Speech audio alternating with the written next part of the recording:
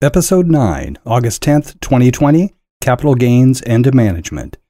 Written in podcast for entrepreneurs, corporate management, and investors, John D. Sanders expands on his philosophies of making companies attractive for outside capital. Why to do it, how to do it, when to do it, how to promote it, and what to do with it.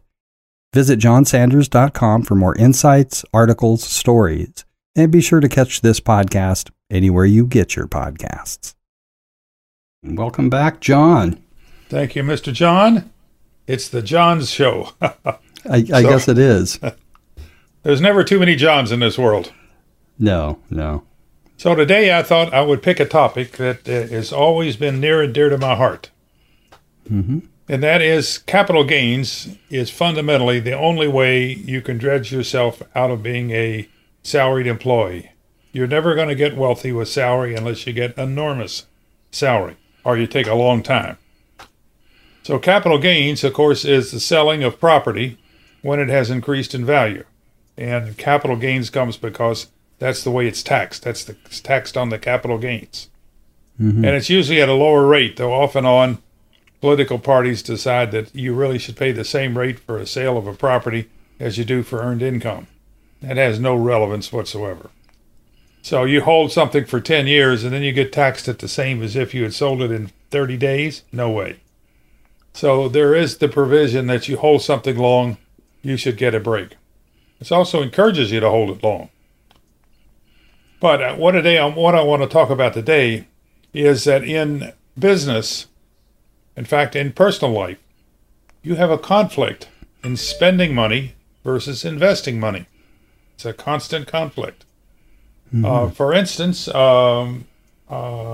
what if you're taking off on the road to go to somewhere, and you decide now, do I want to go on the superhighway and say high speed, or do I want to go low speed and visit the towns? Well, there's a conflict because one takes a short time, one takes a long time. So it's a fundamental of resolving it with the amount of time you've allotted for it. That goes back to Parkinson. Work expands to equal the time allotted for it. So we have conflicts all. So my position is that without conflict, you can't make good decisions. So you need the balance. So if you have two people arguing, you have a conflict. And what comes is a good decision as they compromise together. And usually wind up with one which is equally bad for both instead of equally good for both. So, conflict of interest handled properly is the best guidance for making strategic decisions. So management and labor in big business come from the same arena. They both want to work less for more money with more perks and pay me on time. And capital takes the major risks, and they should receive the major rewards. So it's this healthy conflict which guides the strategy to retain and motivate the best people to produce the goods and services at the proper price that attracts a quality customer in a competitive environment. That's my whole decision for what makes a solid company. So then you come down, well, okay, so what is the difference between management and labor? As I said, very little. They come from the same side of the table. So when you have these big disputes in these big companies where management is against labor, that's not really it. Management is the pawn of the capital. And I remember one time when I was running the newspaper, my editor, Esther, had very little money in it because I'd given her a good hunk of it. And we were in this big dispute with a company who was about to sue us because one of our reporters had come across something which they thought was very privileged information, and we put it in an article and subsequently in an editorial. I never touched the editorials. So Esther comes to me and he says, I'm about to write an editorial that I got to run past you because this could put us in some real predicament. Mm-hmm. And it's your money, right? It's capital's money. So I don't think I can make that decision. So we went over it. I don't know exactly. We compromised a little here. And I finally said, Esther, what's our reasoning for doing this? Well, it's news. It ought to be covered. I said, well, taken from the capital position, I could care less what he does. So if the newspaper says that's critical, then let's discuss it. If it's not critical for the public to know, dump it. I've forgotten what we did, tell you the truth. But it was taking a position. Do I want to risk $500,000 on a lawsuit? I don't have $500,000. So I forgot what this is. Plus the time it takes to do all that. Oh, well, once you get in a lawsuit, everybody loses. Yeah. So it's strictly a big difference. So now as a big capitalist in your company, you have the same conflict of interest. So you start, every time you go to write a check, you should say, is this an investment or an expenditure? So I take the position for my investing, I'm a hobby investor, as you well know I say. And my position is that when I'm investing, I write a check. And I consider it like taking a vacation or going to Disney World. I'm writing a check, it's gone. But I consider it an investment in the sense that it should come back to me many-fold over if I've made a right decision. That's different from angel investors, who I don't know what they do for, but you've got these big venture funds that raise big capital, and they have an obligation to the capital to do the job right, as opposed to me, I have no obligation to the capital. It's me and my heart. But there is a conflict when I write that check. Is this going to be an expenditure that goes down the rat hole, or is this going to be investment that comes back? And of course, my mental attitude, it's an expenditure. My real attitude, it's an investment. I'm not putting this into something that I don't think has the capability of really producing many times over, including you. Thank you. You're welcome. Go to work. Very much. Oh, I am. I'm very, very excited. Mainly, everything you said at the top of the conversation about, basically creating something of great value for so many people. Yeah. And let's face it, coming down the pike, we have the potential, and this is what we look for also. How do you reward employees to get them into the capital gains position? Because if we want our employees to participate in the overall success of the company, then they have to participate in the capital gains, assuming we have them. How do you do that? Well, there is a absolutely perfect method that was actually designed by the Internal Revenue Service 30, 40, 50 years ago. Called the Incentive Stock Option Plan. It's a package plan. You just go to IRS and copy it down. And it provides for the shareholders to set aside so many shares for this Incentive Stock Option Plan to grant to employees. And they either designate the board of directors or a separate committee or both to actually make the grants. And the nice thing about the Incentive Stock Option Plan is that it both incentivizes the employees to stay and incentivizes them to work harder for the growth of the company. By that I mean, if you have incentive stock options that have been granted to you, say you have 1,000 shares, you can exercise at $3 a share anytime in the next 5 years. You want that stock to really grow, so when you write your $3 check, it's worth $6. And it goes to 10. Yeah. So 2 trigger points. Number 1 is that you want to exercise as soon as possible so your 1-year holding period starts so that the gains after you've exercised are long-term capital gains. Big difference in tax rates. These days, not so much because the higher tax rate's 26. Capital gains, I think, is 18 or 20. It's not the world's biggest deal. If you get in a 48% tax bracket and capital gains is 20%, there's a big-ass difference. In fact, this year, my wife's family, the last piece of property from her parents that ran peach growing, 43 years ago, Mr. Ewing made a deal with Jim Eckert, who was the founder of Eckert Drugs, big drug chains in the Southeast, acquired, now part of CVS, that they wanted their foundation to run this boys camp, and they wanted to use his property there in Montgomery County, North Carolina, because he had 200-something acres to run the boys camp. And Mr. Ewing says, I would love to be on that land. I'll give you a lease, 10 years, no cost. So during that 10 years, they started to plan. They put a lot of leasehold improvements and so forth. And then Mr. Ewing died, and the rest of us put it into a Ewing Family LLC, which has been running now for 33 years. Oh my gosh. So that's right. Eckert's been on that property 43 years. That's great. So now it's come down. None of us are going back there. Right. The next generation could care less. Give me my money. I'm gone. Yeah.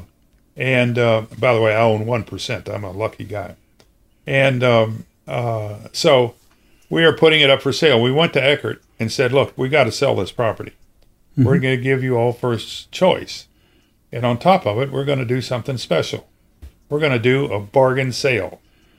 A bargain sale means that you sell it for some piece of property, but it's worth more, and that you give back to the charity that differential. So those of us that are in the LLC will get a capital gain on what is now a zero-cost property and get a charitable deduction for that amount that they put in, because all the leasehold improvements a leaseholder makes goes back to the landlord. So you've got $1 million worth of improvements. Yeah. They've got bunkhouses and they've got meeting rooms and bathrooms and stuff. They have about 200 kids on that property. I love this.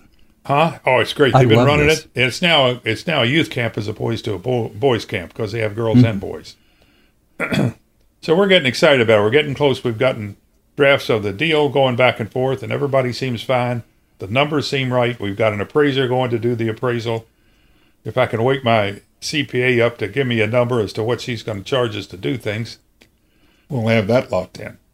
So we got lawyers, appraisers, both sides, and the CPA to do the tax return. Well, the nice part about it is this thing's going to work out to be about $800,000 cash.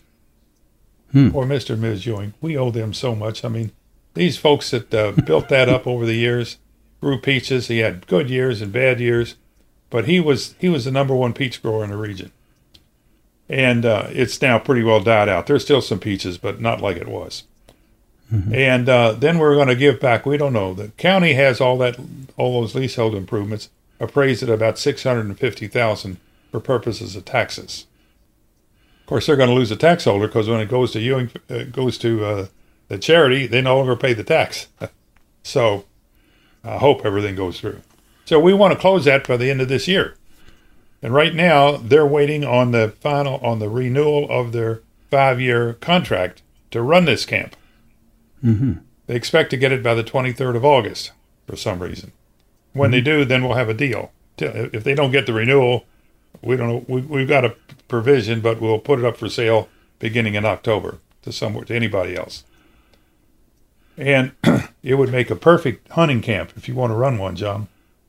You want to run a hunting camp? A hunting camp? How many acres you said? 200? 275.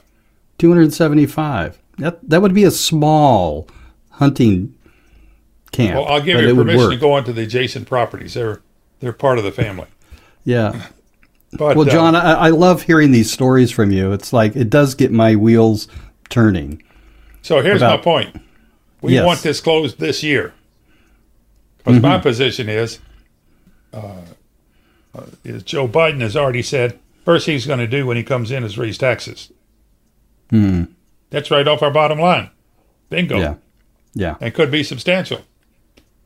So anyway, we're pushing to get this thing closed, and we have to wait for North Carolina to come through the contract, and then this, and all the chips will fall.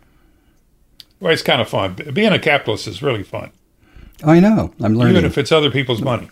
Even better. Yeah. So let me tell you how we do with employees. Okay. So this stock option plan, now the employee has some options, and he can watch the value of the stock. Now, you have to have a way for him to get a feel for what is happening in value. Because if he thinks things are going down, it loses its incentive. Mm-hmm. If something is worth less than you pay for, you don't have a big incentive. But it's perfect because if it's really a big growth company, and your company that we have valued at, what do we value it at? To start with, $300,000 or $400,000, okay? Let's say 10 years from now it's worth $3 or $4 million. Better be. Then we give away 5% of the stock to these employees, or 10. They've got $3 or $4 million to the employees. That sure gives them a kick off the ground. So I'm looking forward to this. This is part of the fun of giving a small. Well, I know, and I told you I was putting a team together, and there's a couple of people on the team that I know would be interested in long term. Yeah. So Yeah, it's very, very exciting. I like where you're coming with on this. But now here's an interesting thing about capital gains. For many years, the biggest capital gains were in the railroads. Back in the early part of the century and the last part of not the last century, 2 centuries ago now. It's too late to start a railroad and consider you're going to be a big wealthy guy as an entrepreneur. It just ain't going to happen. So real estate came about, and then we have the different values of real estate. But the biggest capital gains money is made from intellectual property. Now, it's taking intellectual property and using it. Let's say, how about for an example, Google. My God, the value of Google, of Amazon. Where is the value in Amazon? The fact they trunk so many packages through? That's part of it, but it's really in their intellectual property and their web services and all that sort of stuff.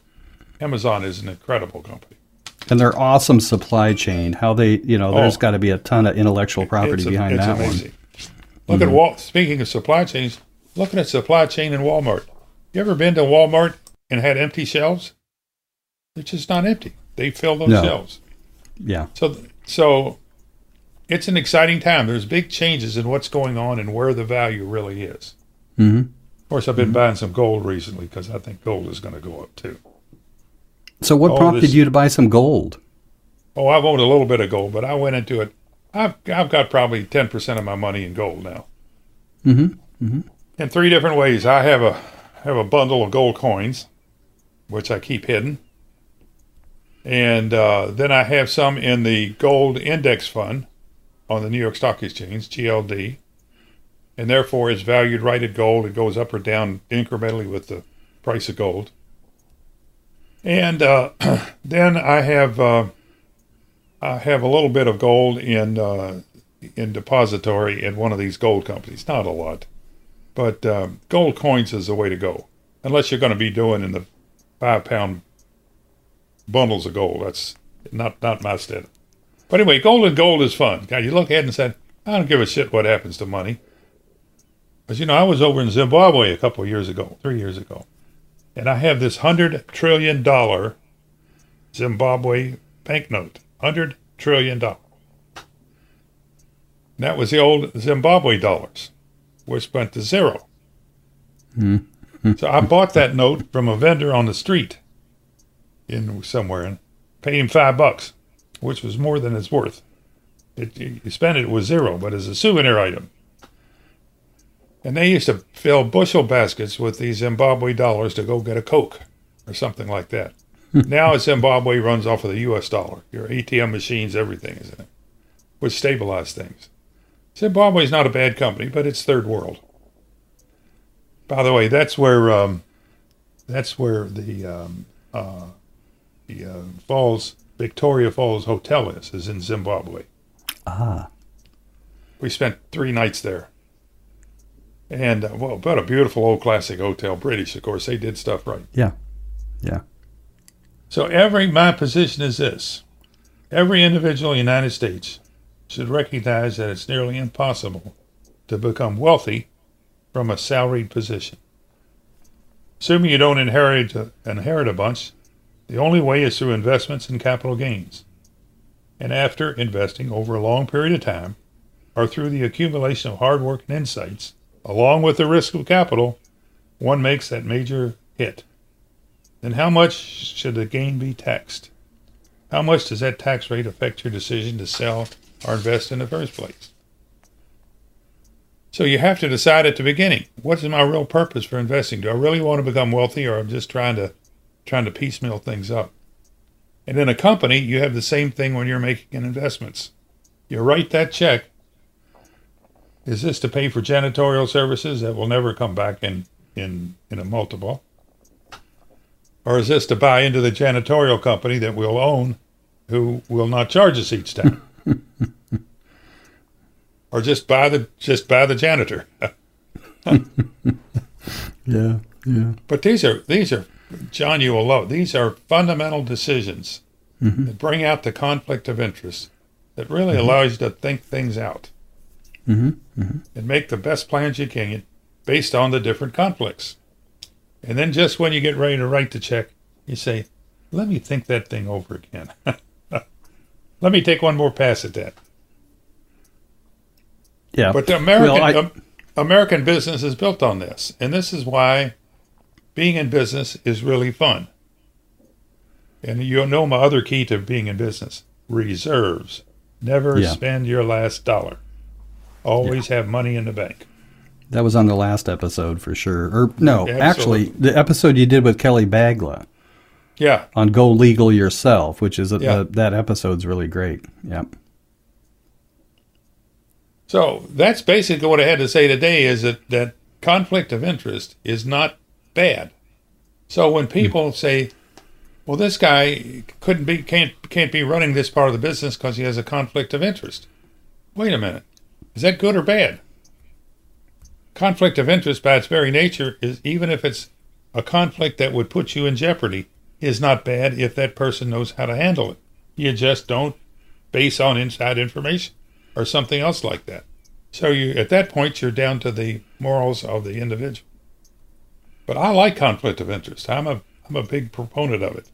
And so don't you think? Go ahead. Don't you think it offers a creative opportunity to create something new? Yeah. That's how I see it. Absolutely. That's what the capitalistic system has proven over and over and over again. Mm-hmm. You get people that are willing to take risks with their money to try something different. All right, let's go back to Google and Amazon for a second. They were started in their basement or their garage, both of them. Amazing. Yeah. As did Apple. Apple, absolutely, and Steve Jobs' garage. These are incredible. Where else but in the United States? Well, I was going to say where else but in the United States, but China's done some amazing things also. Oh, yeah. I think so. Well, John, I appreciate these conversations a lot, and as you noticed, I listen because, you have what I called golden-tongued wisdom. Yeah. Well, a lot of people lost a lot of money for me to get that wisdom, so in the long run, we made a lot of money, so we did all right. Great. And I had fun every day of my career. That's good. I want to remind people to please visit johnsanders.com. You'll find all of his articles and links to the podcast and even the other shows that he's on. And, basically we're putting out an episode about every 2 weeks, right, John? Absolutely. And I'll tell you something. It's been exciting working with you, and I plan to do it over the next, what did we decide, 10 years? Something like 10 years. Yep. I'll only be 92. Yeah. Still a spring well, chicken. I won't tell you. Well, I'll be in my mid-70s, let's say. I'll be 20 years behind you or something. I don't know. 15. Yeah. So, yep. All right, my friend. You take care. Call me. I'm around this week. I have nothing dramatic. Some things off and on. But maybe we get together later in the week. That'd be great.